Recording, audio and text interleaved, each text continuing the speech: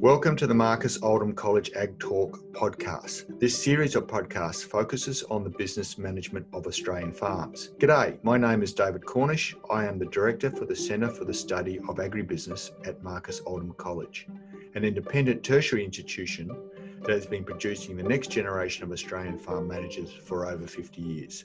The focus of the podcast is to look at the question of what makes a farmer successful. Is it just luck, or do good farmers make their own luck through hard work and utilising good business decision-making processes? I hope you enjoy the discussion. Welcome to podcast number 11, where we will continue our exploration of commodity prices. For this podcast, I want to focus on meat and wool, and I'm joined by Robert Herman, Managing Director of Mercado, a specialist agricultural advisory with its focus on the financial enhancement of primary producers and price risk management. Welcome, Robert. How are you? I'm very good, David. Thanks for having me along. So Robert, how I'd like to play today is I think sometimes we get caught in the detail. I want to take a step back and just think about some of the long-term trends that you're seeing within, let's start off with the meat markets, especially. It's obviously beef and lamb, and obviously mutton as well. But just think about, what are some of the long-term impacts that we're seeing in the market per se? You know, what's happening in the export market, supply market, all those type of mega trends, if we want to call them those. Yep, that's a good point, a good place to start, David. And I think stepping back is also a good idea. And so having spoken to farmers for a long time, we get to understand, you know, their view on what's ahead. And generally farmers are quite conservative in talking about the outlook. You know, they don't like to talk it up all that much. It's just I guess it's a safety mechanism. You don't want to get ahead of yourself. But I recall back, it might be 15 years ago, when we first heard about this discussion, and it was along the lines of people talking about the mining boom turning into the dining boom. And we know what happened to mining in Australia and how the boom affected the Australian economy, and it even cushioned us from the GST implications. But when we talked about it moving on to a dining boom, farmers said, oh yeah, look, there'll be something that'll go wrong. There's always something that interrupts, you know, it sounds good. We've been hearing this for a long time. You know what it's like, David, that, you know, there's always something on the horizon. Well, look, the reality is, if we're talking about meats, the reality is that we're now seeing prices that are reflecting a dining boom. And they never happen overnight. They, you know, when people first said, oh, we've had a mining boom, therefore the Chinese economy has grown on the back of mining. Now they'll start dining. It doesn't happen overnight, but that progression is undeniable.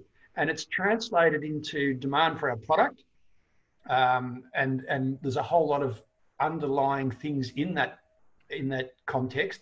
But it's also clearly translated into price for our meat products, our red meat proteins. So let's just think about that. So when we're talking about the dining boom, there's obviously factors in play that has resulted in, as you say, increased demand for our products. What are those factors that we're looking at? Well, to have a dining boom, you need to have wealth. People need to have wealth, because we know in countries that don't have wealth, third world countries, the consumption of red meat protein is almost non-existent. It's almost completely, you know, grain-based diets. And Asia was like that for a long time. It was a grain-based diet. So when the wealth came, and coincidentally, Australia was just in this fortunate position where we were able to contribute to that wealth by providing mining materials. So the mining materials got the economies of China. We just want to, I mean, China's it's not the be all and end all, but it's a great one to focus on because everyone understands. When that economy started to improve, it was on the back of manufacturing. And to have manufacturing, you need population. Well, there's no shortage of population, but you also need raw materials. And so we were able to contribute to that. Now, the extrapolation of that manufacturing activity is that you create wealth for the population. And that wealth for the population translates into a lot of things. But one of the things we know it does, as your disposable income increases in those countries, the consumption of fats, proteins, and carbohydrates also increases. It increases exponentially. And it's not at a high income level. It's sort of around the $10,000 US is where it starts to kick in. And funnily enough, it plateaus and flattens out at around 40,000 US. So if a country's in that space, they're consuming rapidly more fats, proteins, and carbohydrates. Translate that into red meat. And when you've got large populations, that really ramps up the demand. So if we're looking at that, we could say for grain, for instance, or rice or carbohydrate market, the increase in that demand will probably be less than what we've seen in the protein and the fat markets. Is that we see dietary habits changing as there's more wealth within those markets? We will see a shift, and I think rice is a good example to show where you'll see some impact on the despite the population growing in the world, you'll see the appetite for rice drop away a little bit. But if you're talking about grains per se, remember we're talking about the wheats and canola that we produce here. Yep. They're going into higher level foods anyway. And so more bread, more pastas, the best way to look at it is what is the dining that we do? And we consume those grains at higher levels in the food chain, and we consume more red meats. Now, that's what the objective of a successful person in the third world is, to say that's what I want to be doing as well. So again, we without beating around the bush, obviously China has had a major impact, I suppose, mainly because it's a huge population that's had good economic growth. Would that be fair? Exactly. And the interesting thing is that it is very recent. If you look at red meat exports into China, if you go back past 2011, which is not even 10 years ago, they didn't figure on the radar at all. They were way down the list of countries that we exported to. In January of this year, I think for a brief period, they were our number one lamb export market. So they've come with a hell of a rush. Yeah.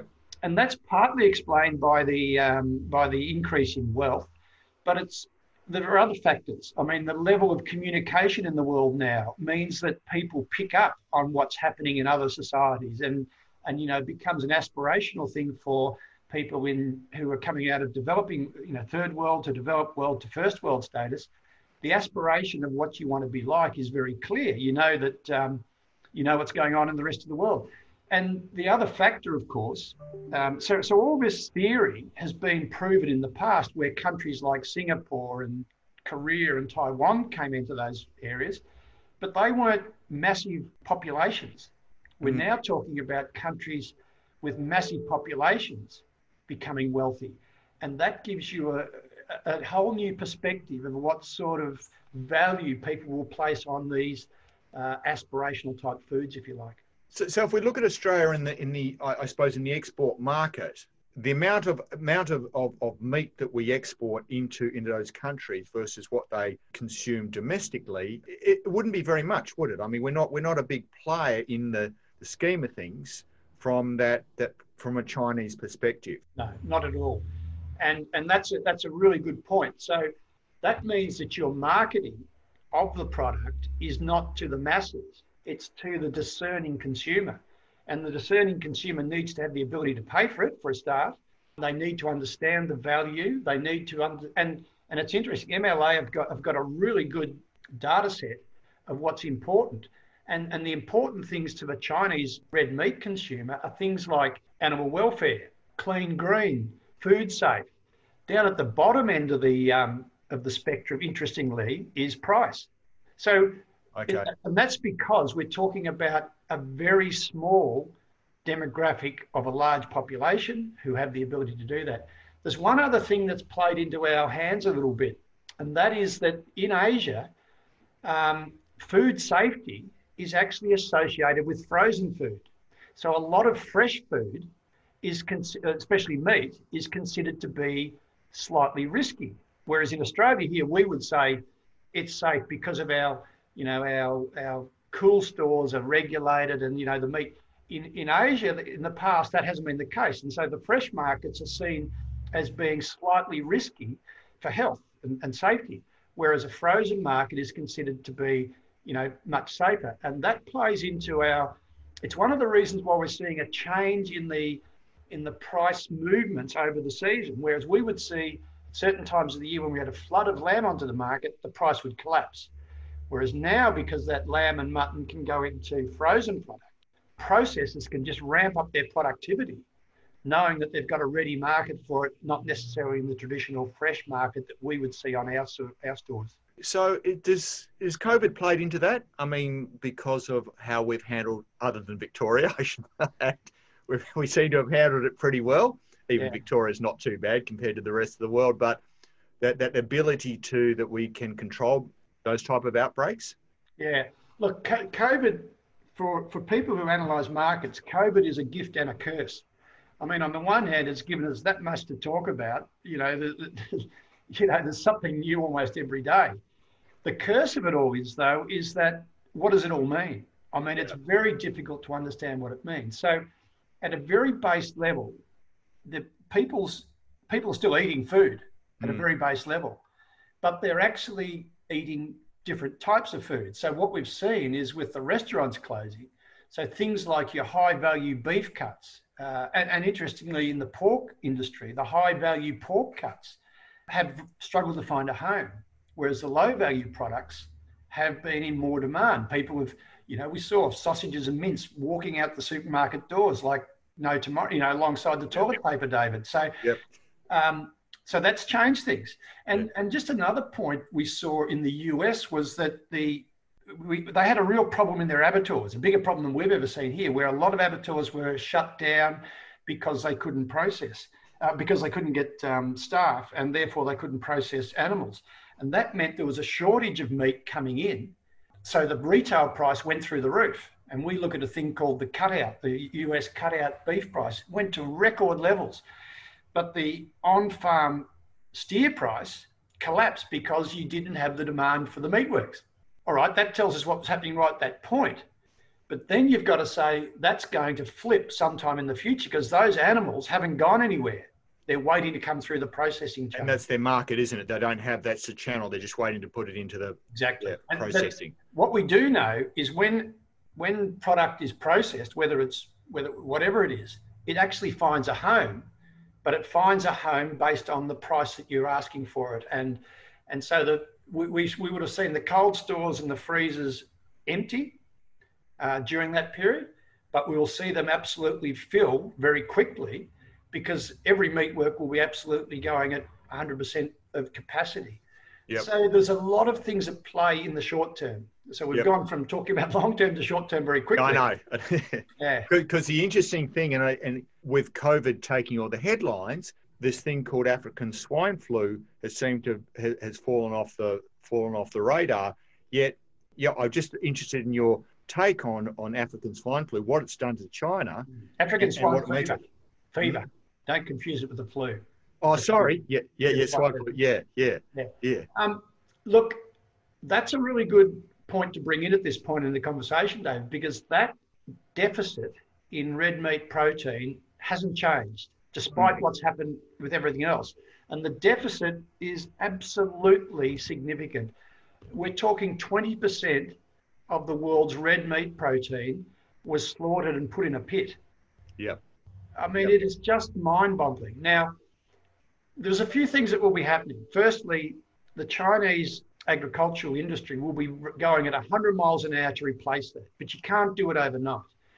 There will also be some changes that will happen. One of the things that will happen is that there will be less pigs in backyards. So pre-African swine fever, 80% of the pigs in China were in backyards and 20% were in serious piggeries. Yeah. That will flip on its head because they won't let that backyard piggery is where the disease risk is. There's very little disease risk in a sophisticated piggery. There's not the exchange of pigs and the spread of disease is much more under control. So, and we also know that in China they can do things very quickly. I mean, they build a hospital in 3 days or something. So, we shouldn't underestimate that will happen very quickly. And for those who have studied pigs, they know that the gestation period of a pig is 3 months, 3 weeks, 3 days, and pigs can have 20 to 25 piglets per sow per year. So it will recover. And there's a real appetite for it to recover, pardon the pun. Yeah. So, but is there much of a substitution effect between that and our red meat exports into China, or are we talking about two different markets? There is some substitution, but it's not to the extent that would fill the gap. So what will happen is there'll be people in China going without protein, meat protein. You just won't be able to get it. Now, and our beef, I think if we exported 100% of our beef product, we supply 3 days of protein demand in China. 3 days. So, and if we did the whole lot of the pigs, it's less than 1 day in Australia. So it's not possible to replace that. However, people keep eating, and as we know, they don't sit there waiting for the pigs to grow, but they won't be able to get meat proteins to the extent. That said, we know the Chinese economy, has had a hiccup, and it's slowed down a bit, but it's still growing at rates that every other economy in the world would just die for. Yeah. So keeping on the world sphere, I suppose, what about competition? What about supply competition? What's out there that as an Australian we need to keep an eye on? Yeah, look, there is competition for everything, of course, and it usually gets reflected in price. So we need to look at where Australian beef and lamb, our red meats, competes in a bit of a privileged position. And that privileged position means that we get paid more for our product than most other countries get for theirs. So, the biggest exporter of cow beef, if you like, is India. Yeah. But they don't compete in the same markets as us, and we wouldn't want to be competing in those markets. So the countries that compete with us in lamb is New Zealand and sheep meats. And in the US, it's pretty much, in beef, it's pretty much the US. Now, everybody says, there's a big cow herd in South America, and that's true. But there's a big problem down there in that if they are to compete and get the same sort of prices that Australians get, then their local population starts rioting because their beef prices are going up. So the government sort of manipulates that to some degree by putting tariffs on their exports, which then makes them, less competitive. And there's also the issue of health regulations, and that's not as stable as what we've got here. In fact, there isn't another country in the world that has the sort of biosecurity and health statuses that we have, and that's something that we, as Australians, take a little bit for granted. Yes, but we shouldn't. We shouldn't at all. We should be emphasising that standard, and we should be continually raising the bar, because what it's doing is making more difficult for people to compete with us. Remembering that we're not looking to provide red meat protein to the masses. We're just looking to provide to that discerning customer who's got the ability to pay for it. And the Kiwis in the sheep market, I suppose what's happened recently, or not recently, over the last 10, 20 years, is a lot of that country's gone into dairy. Is that exactly? Is that trend still happening? Yeah, dairy is one hands down, and it's continuing to. The productivity that the New Zealand dairy farmers have is just still gobbling up sheep properties. And even though we're now seeing very, very good prices for lamb and mutton, if a property changed hands, David, in the last 20 years and turned into a dairy farm down there, the investment and the infrastructure that goes in to make it a viable dairy farm is going to mean you're not going to suddenly go back and clean out the wool shed and run a few crossbred ewes again. It's hard to do a reconversion, isn't it? It doesn't happen. That's right.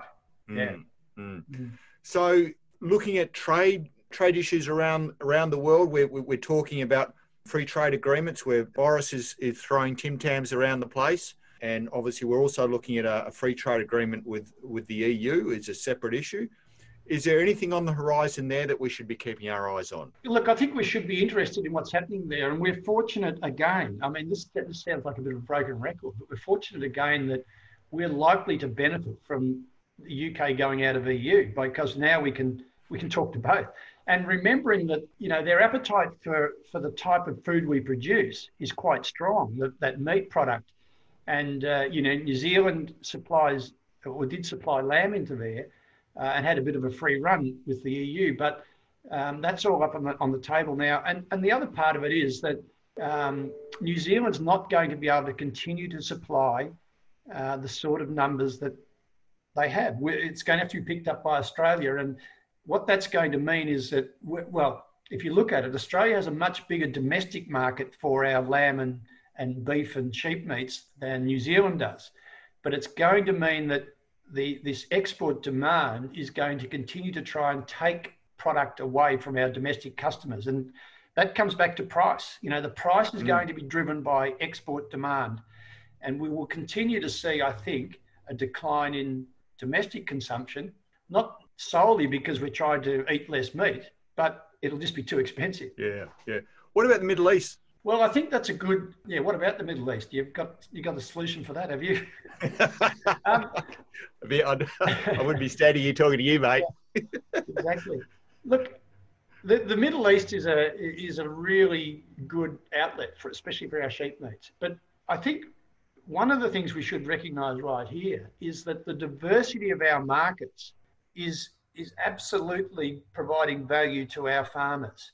So we have a market for live sheep, we have a market for little lambs, we have a market for trade lambs, we have a market for heavyweight lambs, we have a market for grain-fed beef, we have a market for grass-fed beef.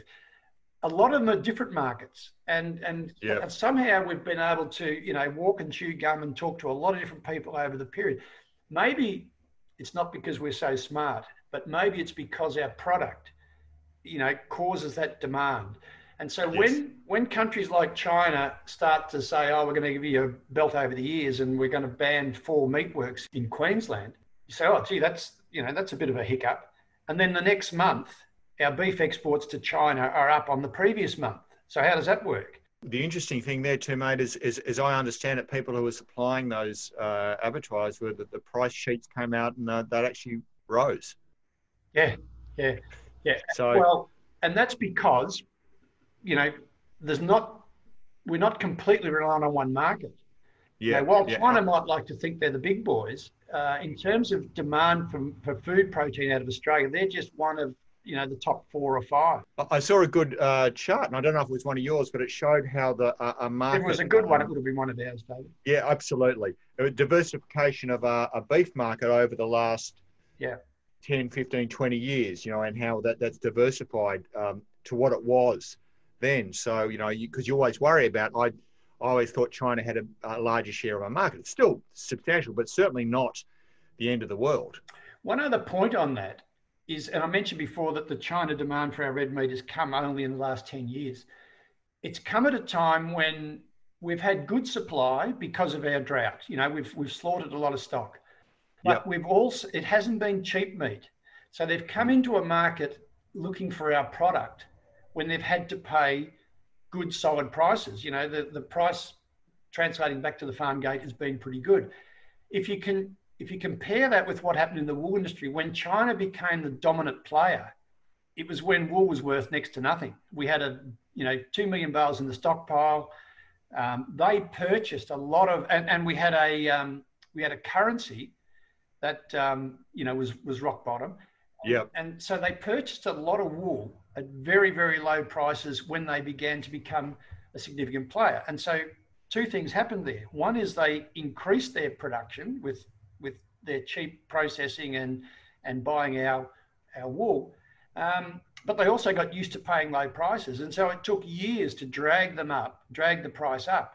And it actually took a collapse in supply, which we're seeing right now in the wool industry, for the price to get to the levels that we saw last year. And of course, what we're seeing this year is another story, but longer term, we're at very high levels. So, I think that's the positive on the meat story, and that will translate back into the future, David, of what farmers are deciding to do with their sheep and cattle and their grazing enterprises. That'll be driving their decision making. So let's park that for a minute, and there's some domestic fundamentals we might want to talk about. But let's go to wool, because seriously, I was sitting down with a farmer on Saturday night having a red, and he said, "What do you think wool price is going to do?" And I don't think in my life have I been more unsure of what wool's going to do than when he asked me that question. Now, maybe I've lost track, but it just seems to be very hard to read at the moment, Robert, other than not good. I think in the short term, the real impact, there's been 3 reasons why the price has come off, I think. There's been first of all, high prices are a good cure for high prices. And we had very high prices of wool. Yeah. So, that's always a time when you're going to see prices come back a little bit. But the second thing was COVID-19 impact in China, and mills just shut.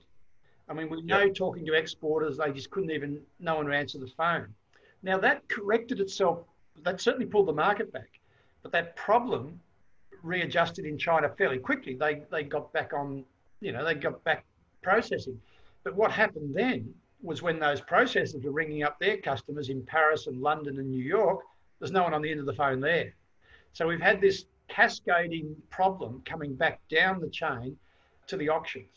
Now, that said, we're also at a record low amount of wool being sold. I think, and even in the short term, April, I can remember the April figures, we sold half the amount of wool in April 20 as what we sold in April 19.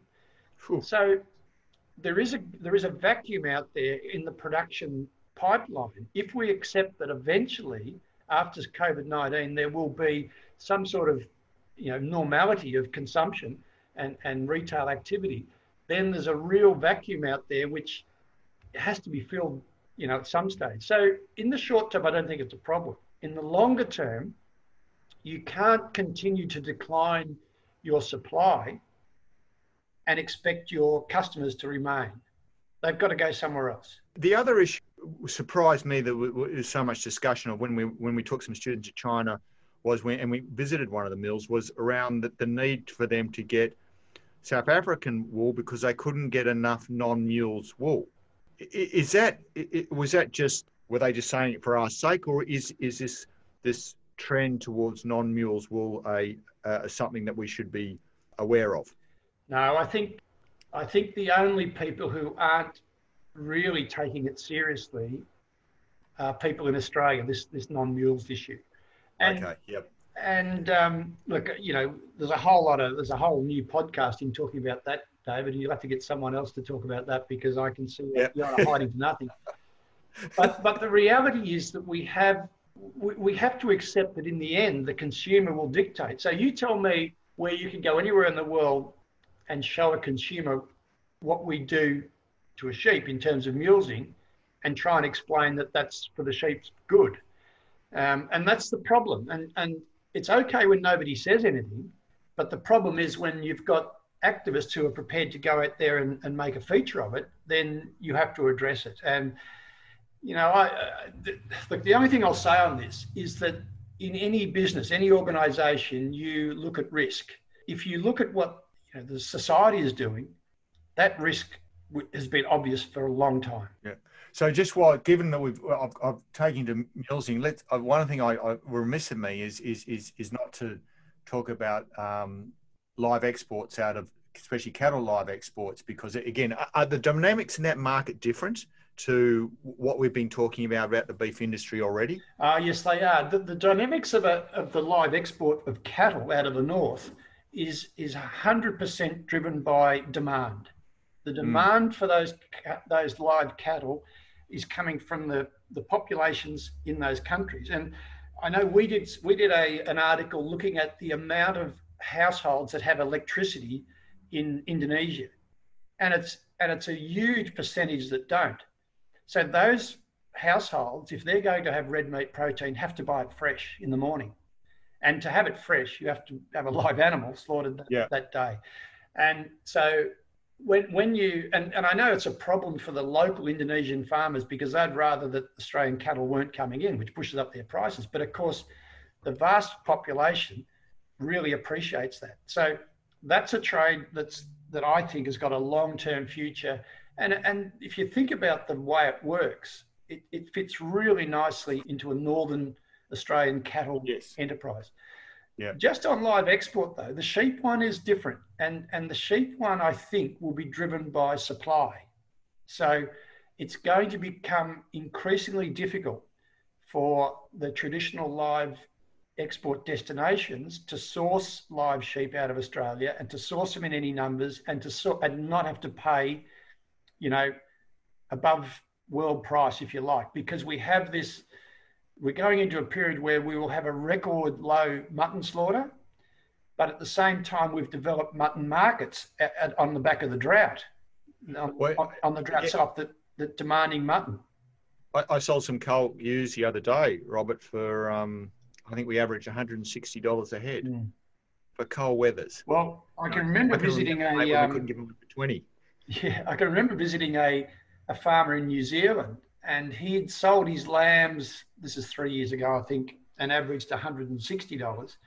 And then he sold his coal ewes and averaged almost the same money. And he said, don't these people realise that lamb's a much better product? Well, that's a pretty entrenched way of looking at it, because the mutton product, when you think about some of the Asian cooking styles, the mutton product is probably a better product. I mean, you can cook it as long as you like.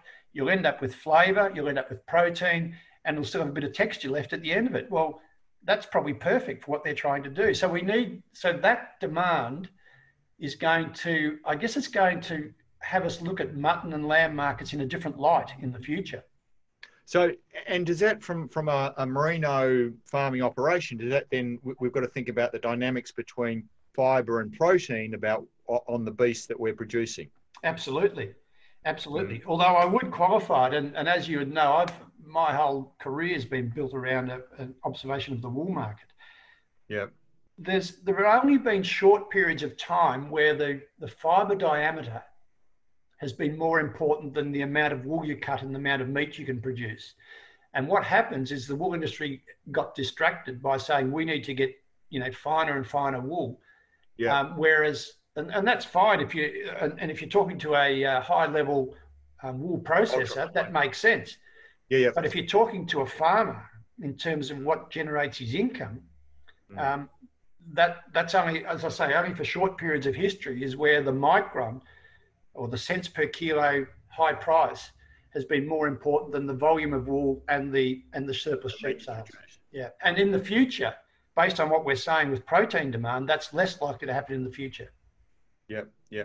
So I think just to finish up, because I think it's a really important thing you said to me a couple of months ago is on, if we look at the supply side domestically in Australia, I think you said both our flock and our herd numbers are at rates that we haven't, at levels that we haven't seen since last century, I should go, the century before, with regards to herd numbers.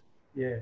Well, herd numbers, cattle numbers aren't quite that dire. I mean, they're at 30-year lows, I think. Okay. Yep. But sheep numbers are at 100-year lows, and the challenge will be, I mean, even if we see we've seen good prices now we've seen 3 years of very good wool prices, and very good sheep and lamb prices, and yet the flock is still declined. Now we know that is part because of the drought, and that's not such a bad thing, providing the flock numbers recover after the drought. And it's difficult to see that happening, because if you try and test it out and say, well, how is someone going to increase going from being a drought affected property to being back to what the sheep numbers were, 10 years ago, almost impossible to go and buy them, very slow to rebreed them. And in fact, there are other things that you probably would do to generate income. For example, you'd plant a wheat crop. Yeah. And so all those things are conspiring to tell us that the recovery in sheep numbers, despite the price, doesn't matter what the price goes to, is going to be very difficult. And that means that if somebody's got sheep, they're going to be in a very fortunate position. Robert, I think that's probably a good place to finish part one. I think what I'd like to do is just say, get you back next week and just think about what those trends we've talked about, and then maybe put some numbers around what we think that both means from a long-term price forecasting and a short-term price forecasting. And also think about some of the things that we can manage our prices with, or how we should be thinking about what is a good price and what is a bad price. That'll be okay by you? That's fine. Thanks, David. Thanks, Rob. Thank you very much. Thanks for listening to this week's Marcus Ag Talk podcast. Please, any feedback on the series would be greatly appreciated. You can either leave a message on this site or email me at cornish@marcusoldham.vic.edu.au. Stay tuned to next week's podcast as we continue to explore farm management from an Australian perspective.